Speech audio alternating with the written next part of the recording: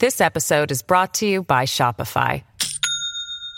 Do you have a point of sale system you can trust, or is it a real POS? You need Shopify for retail. From accepting payments to managing inventory, Shopify POS has everything you need to sell in person. Go to shopify.com/system, all lowercase, to take your retail business to the next level today. That's shopify.com/system. Saturday, November 18th, 2023. I'm Chad Pergram. Congress avoided another government shutdown, but it'll find itself yet again in another spending showdown in the new year. They just passed another continuing resolution, which is exactly what got former Speaker Kevin McCarthy into trouble not that long ago. It feels, though, like it was a year ago. I'm Kristen Goodwin.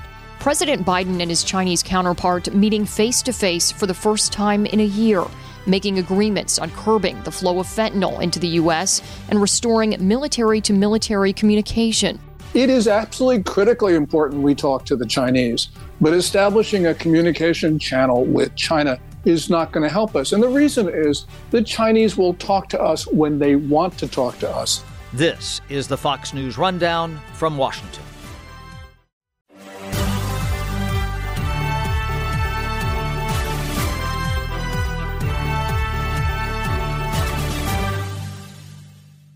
Congress averted a shutdown this week, passing a continuing resolution. The unusual bill created by new House Speaker Mike Johnson will fund some departments until January 19th, while others will be funded until February 2nd. Also this week, the House Ethics Committee issued its report on GOP New York Representative George Santos, accusing him of using campaign funds inappropriately, among other allegations. Santos, in a long tweet, said he would not run for re-election. To discuss it all, I'm here with my colleague, Fox News congressional correspondent Aisha Hasni. So, Aisha, you were one of the first reporters up here covering George Santos back in January when we learned about some of these, allegations and fraud that he was allegedly committing here. Contrast what we knew then to what we have found in the Ethics Committee report now.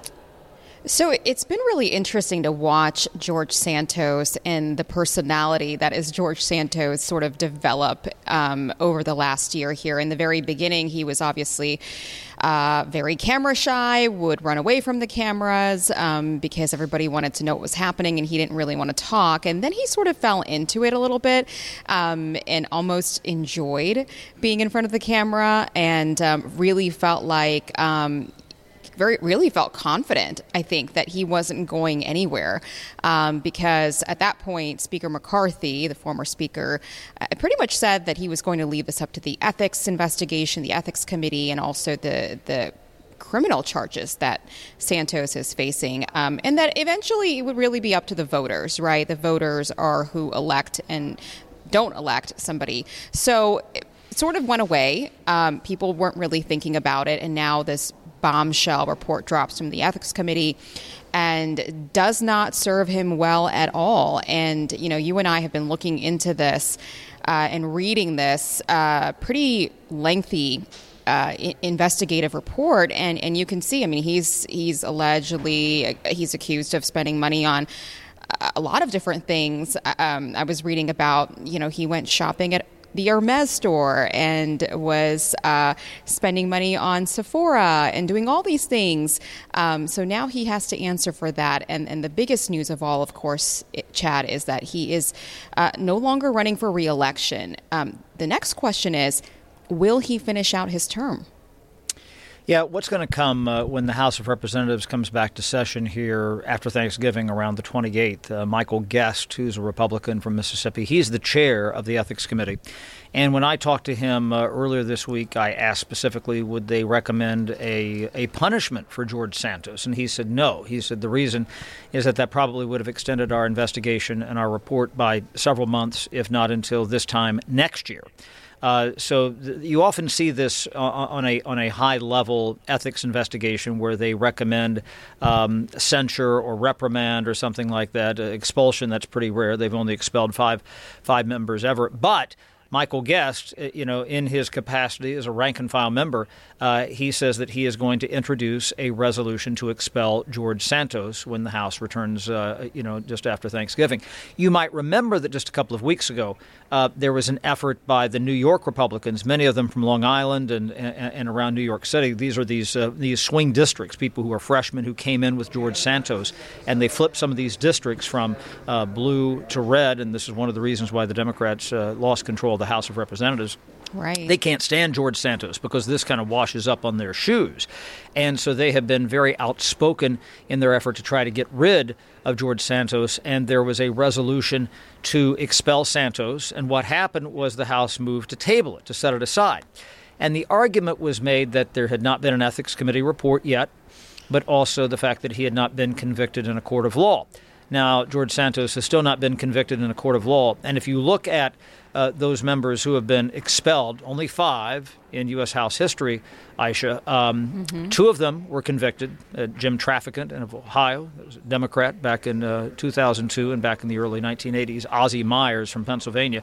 Before that, you have to go back to the Civil War. And there were 3 members expelled because they sided with the Confederacy. And so members are going to say, all right, he's not been convicted. What precedent are we setting? And I asked Democrat Pat Ryan this. He's from upstate New York, and he said, I think that the Santos case is so unique that everything about him is that it's okay to set a precedent on this. Now, again, it's a very high bar, 2/3.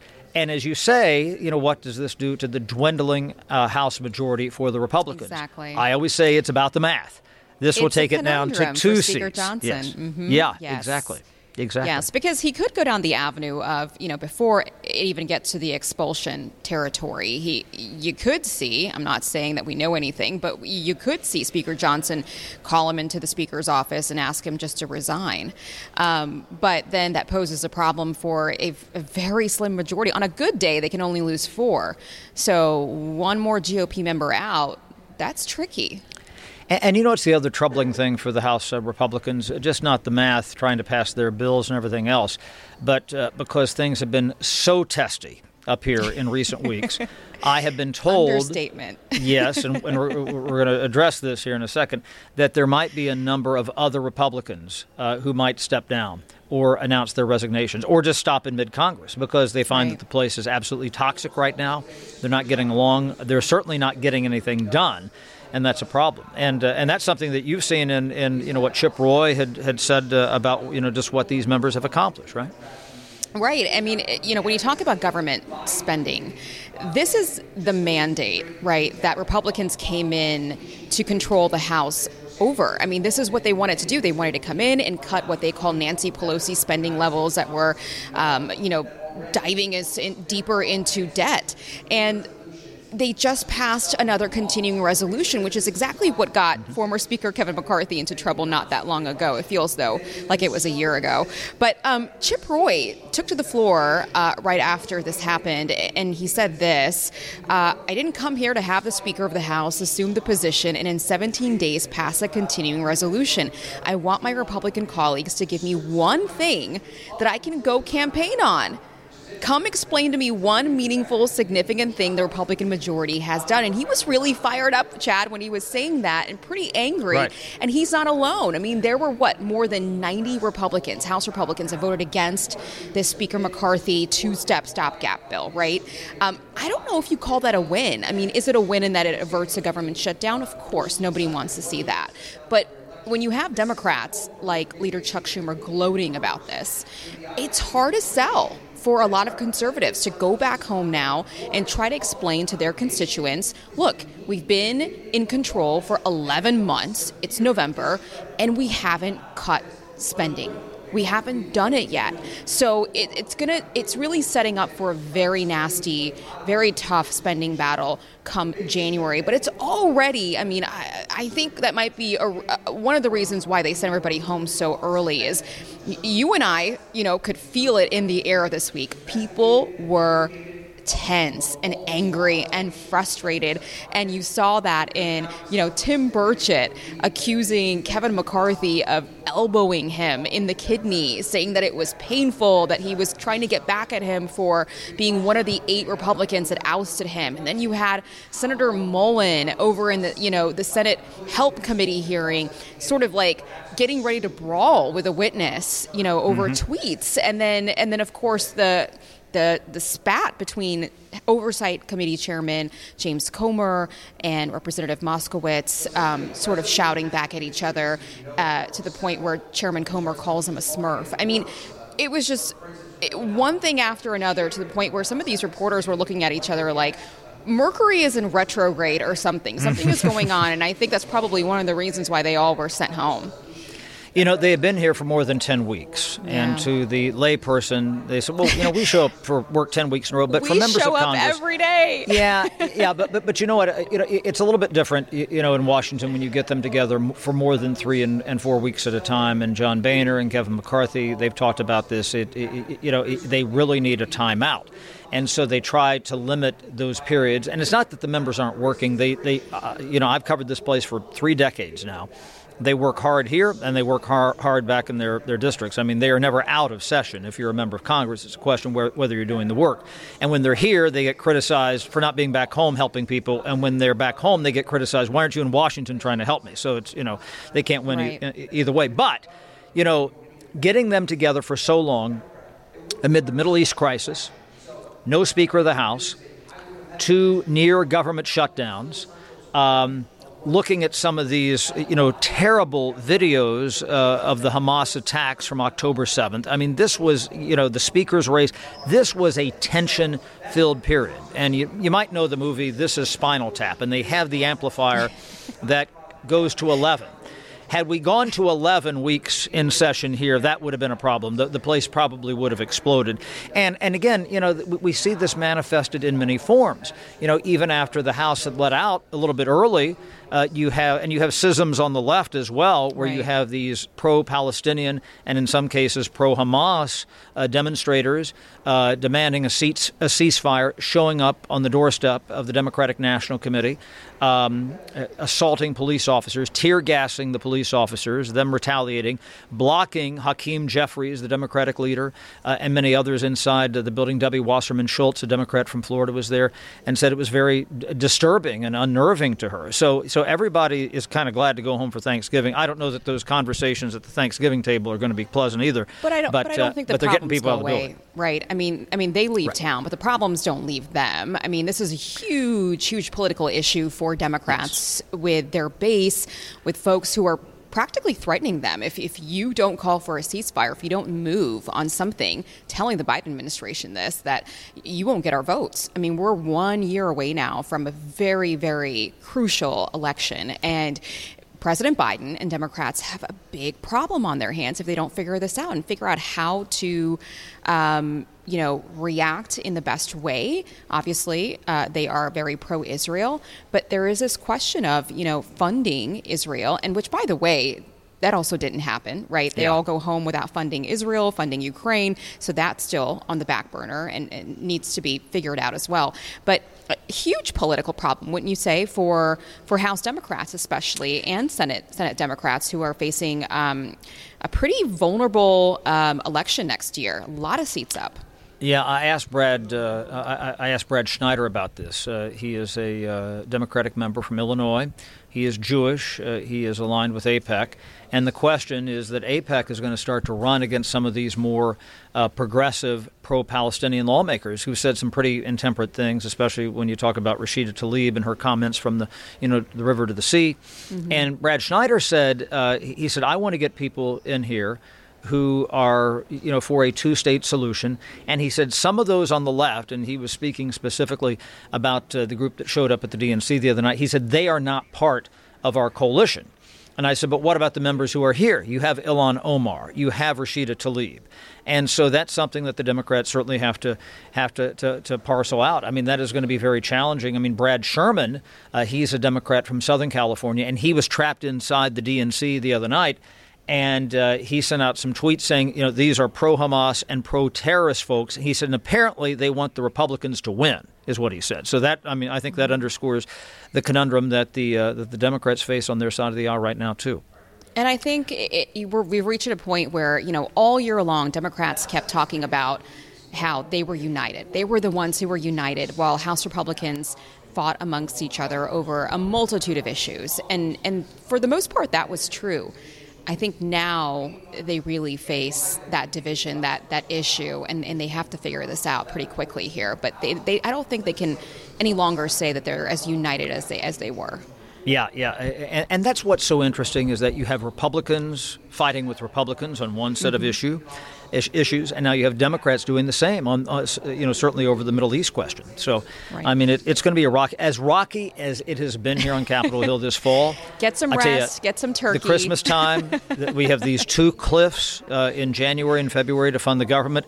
This is why I'm getting out of Dodge, and I hope you are too. So I will. I'll be with my family for Thanksgiving, and I'll need it. I'll need to be reminded. I'll go back to the Midwest and just be reminded of what those real Americans out there, what they want Congress to do. And you see, I'm going to the Midwest also. You see, maybe there's something about the Midwest. You see, that's the problem. We all need to go to the Midwest. The Midwest will set us straight. Yes. All right, Aisha, thank you. Thanks, Chad. Wyndham Hotels and Resorts makes travel possible for all. Whether it's the long haulers looking for a great cup of coffee, a roomier rest for the on-a-whim road trippers, or a place to make summer memories with the whole family. No matter who you are, where you're going, or why, with 24 trusted brands to choose from like La Quinta, Days Inn, and Super 8, your Wyndham is waiting. Get the lowest price at WyndhamHotels.com. Restrictions apply. Visit website for more details.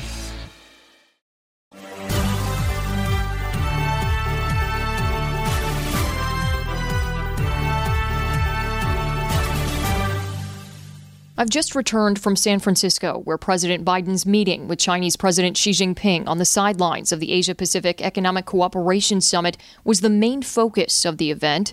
The leaders of the world's two largest economies convening for the first time in a year, speaking for 4 hours on issues ranging from cracking down on Chinese-based fentanyl production. More people in the United States between the ages of 18 and 49 die from fentanyl than from guns, car accidents, or any other cause. Restoring military communication channels, Russia's war on Ukraine, the conflict in the Middle East, Taiwan, and AI. We're going to get our experts together to discuss risk and safety issues associated with artificial intelligence. To help me break down the key takeaways of their high-stakes meeting is expert on China, Gatestone Institute senior fellow and author of China is Going to War, Gordon Chang. Once again, the United States has done something concrete in return for a promise from China. Now, we all hope that China will honor this promise, but we got to remember that President Biden made this promise with Xi Jinping, the same Xi Jinping who made this identical promise in 2018.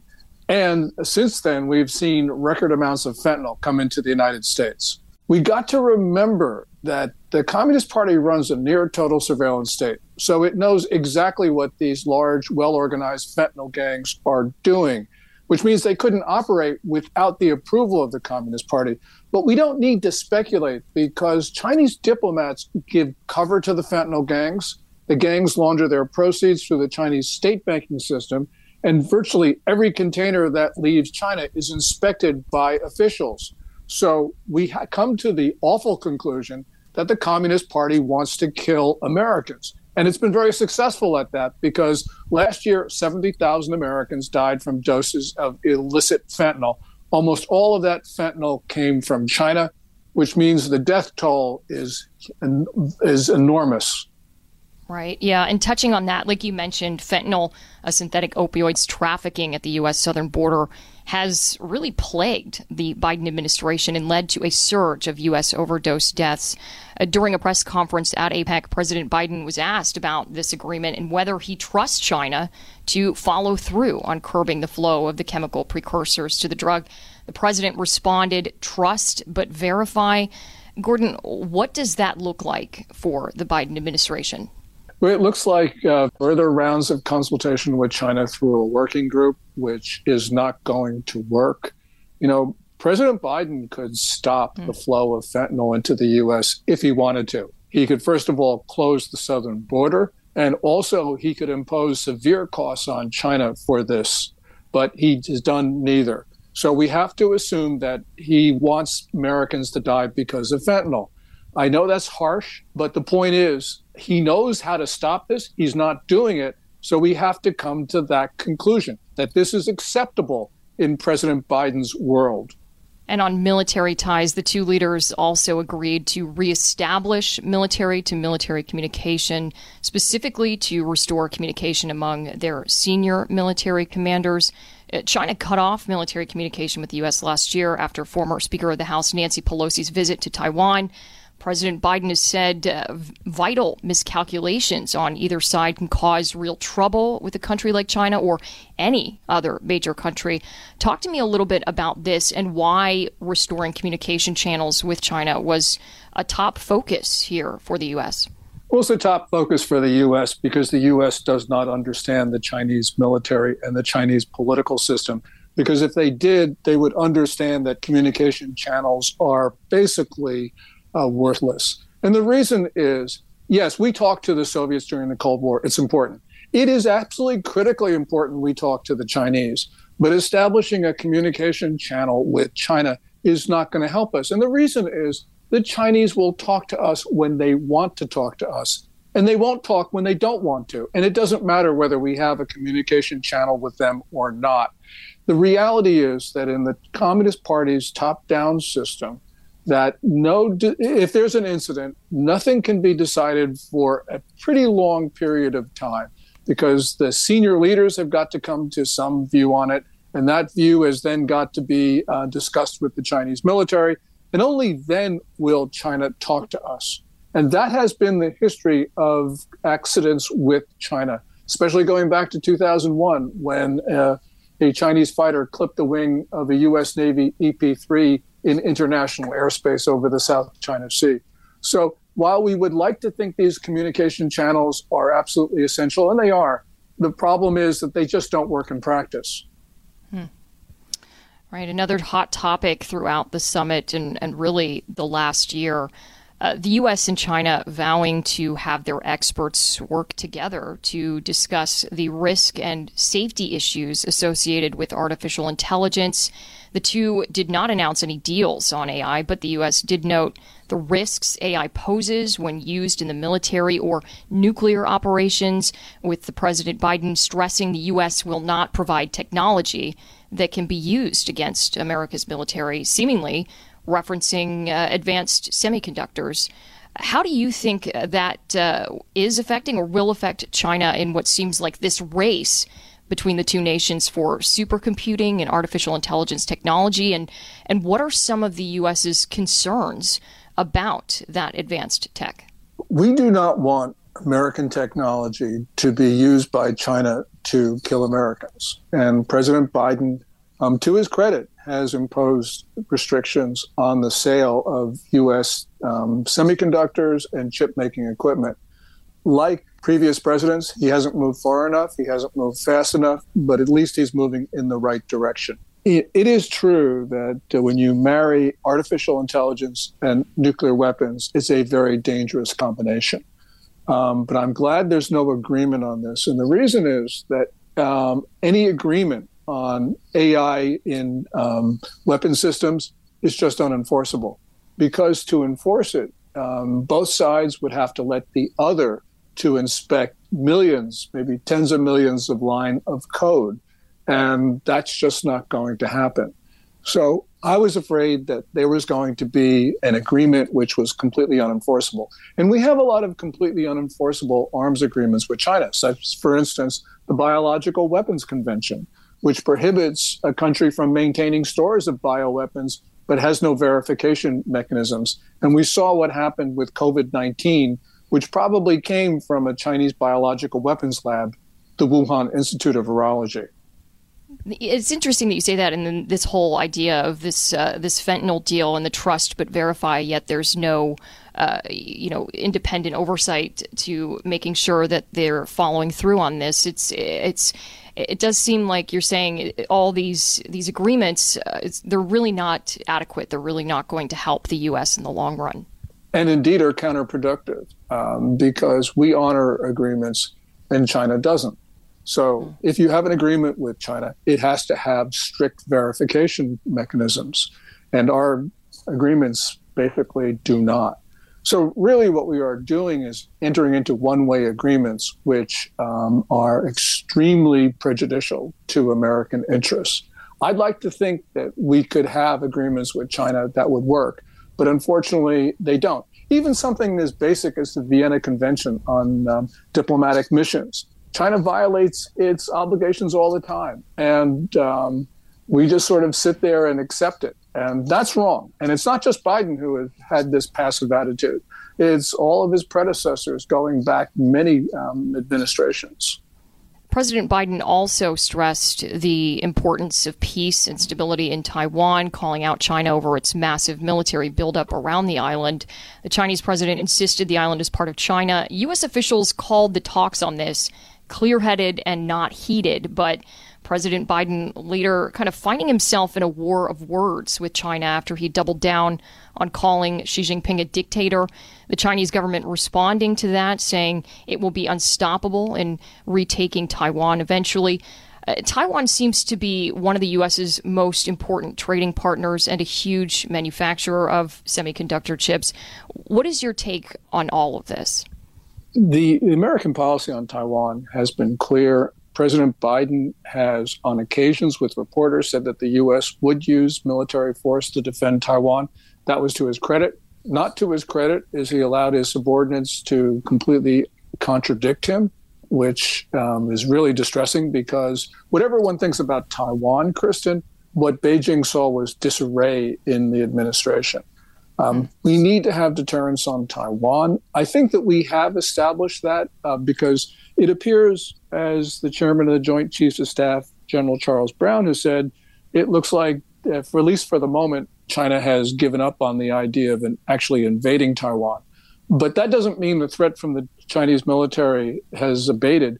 We are seeing some very dangerous activities from the Chinese maritime militia and Coast Guard at Second Thomas Shoal in the South China Sea. Second Thomas is a part of the Philippines. China has been engaging actually in acts of war against the Philippines. We have been issuing written statements saying that the U.S. is prepared to use force to defend our ally, pursuant to our 1951 Mutual Defense Treaty. The Chinese keep escalating anyway. On October 25, President Biden actually issued an oral warning to the same effect. The Chinese just ignored that. So deterrence has failed, and that could lead to the worst outcomes because the war in Asia could start not over Taiwan, but over some shoals in the South China Sea. There have been swarms of protesters outside of APEC. I witnessed hundreds protesting China and its president being in San Francisco, holding signs reading "Rise Up Against Dictatorship." Again, President Biden revealing he's not changed his view that the Chinese president is effectively a dictator. A rep for China's foreign ministry saying they strongly oppose the dictator description, calling the statement wrong and irresponsible manipulation. Gordon, would you say President Biden is correct in referring to President Xi as a dictator? President Biden is correct, as he was correct in June when he used the same label. A dictator is, and President Biden's description of what a dictator is was wrong, but he was right on the ultimate conclusion. A dictator is a ruler who has virtually total control over his political system and his country. And that pretty much describes Xi Jinping these days. Xi Jinping demands absolute obedience of the Communist Party to him, and he demands that the Chinese people show absolute obedience to the party.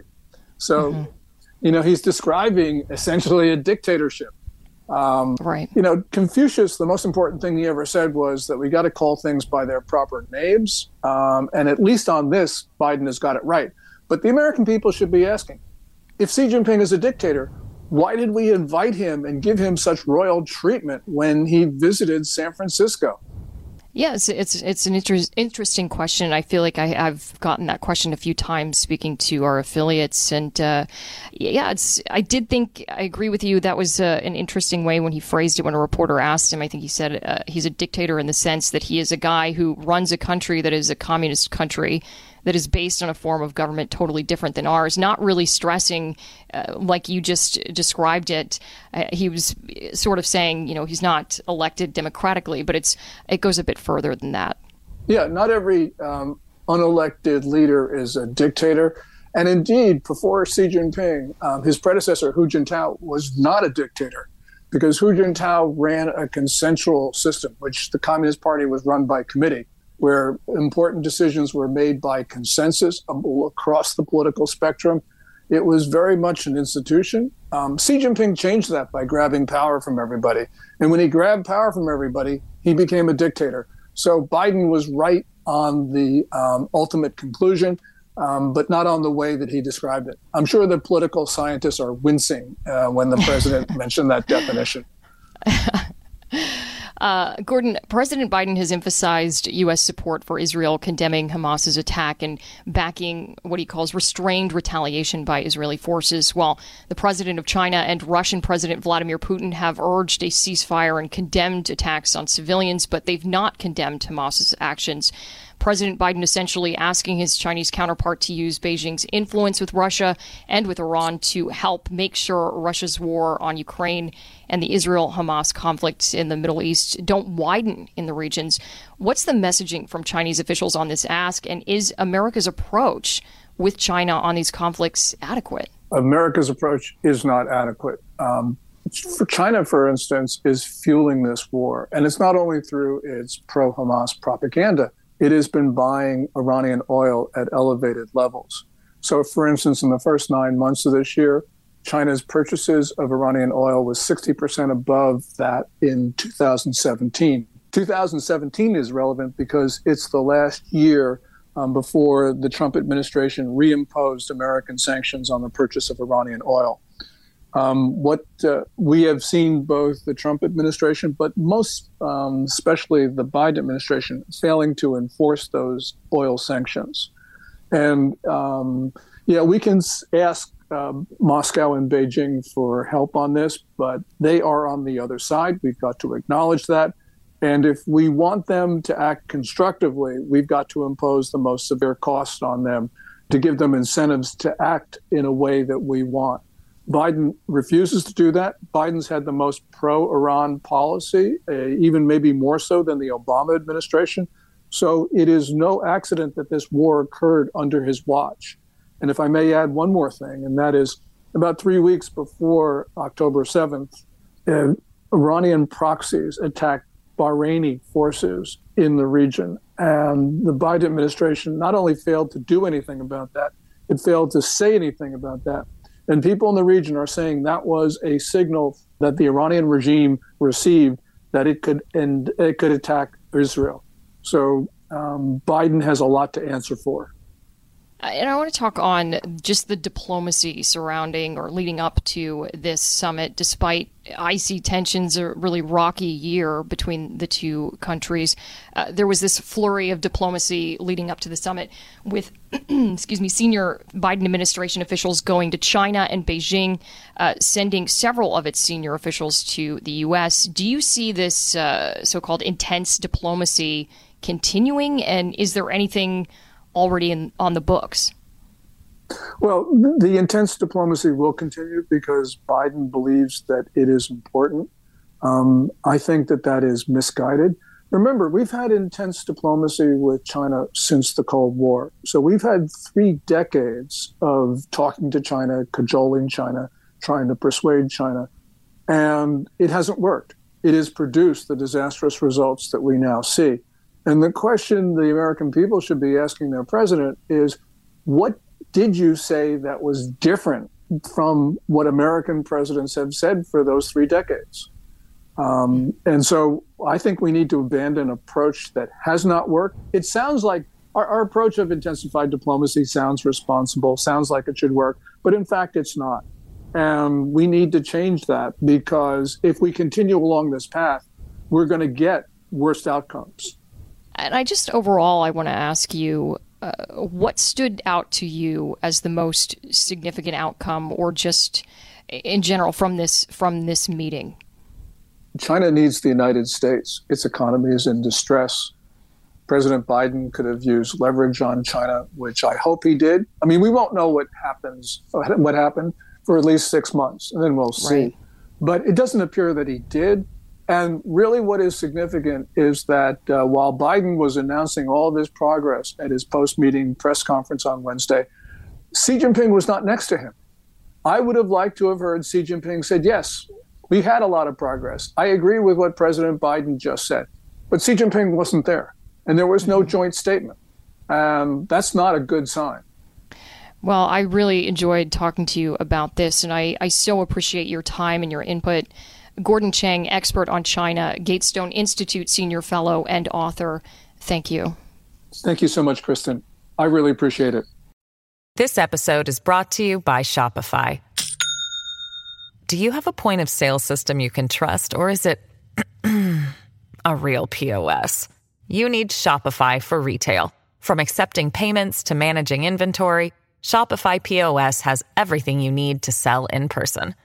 Go to shopify.com/system, all lowercase, to take your retail business to the next level today. That's shopify.com/system. That will do it for this edition of the Fox News Rundown from Washington podcast. Tomorrow, we talk to President and CEO of Hillel International, Adam Lehman, about the rise in anti-Semitism across the country and what the White House is doing to combat it. We also take a look at the shrinking U.S. Navy and what solutions Republican candidates have for modernizing our military. Until then, thanks for listening. I'm Kristen Goodwin, and this is the Fox News Rundown from Washington.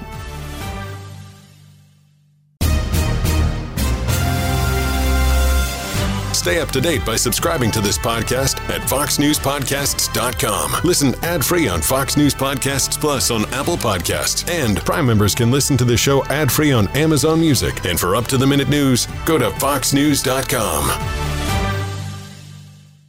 It's time to take the quiz. 5 questions, 5 minutes a day, 5 days a week. Take the quiz every weekday at thequiz.fox and then listen to the quiz podcast to find out how you did. Play, share, and of course, listen to the quiz at thequiz.fox.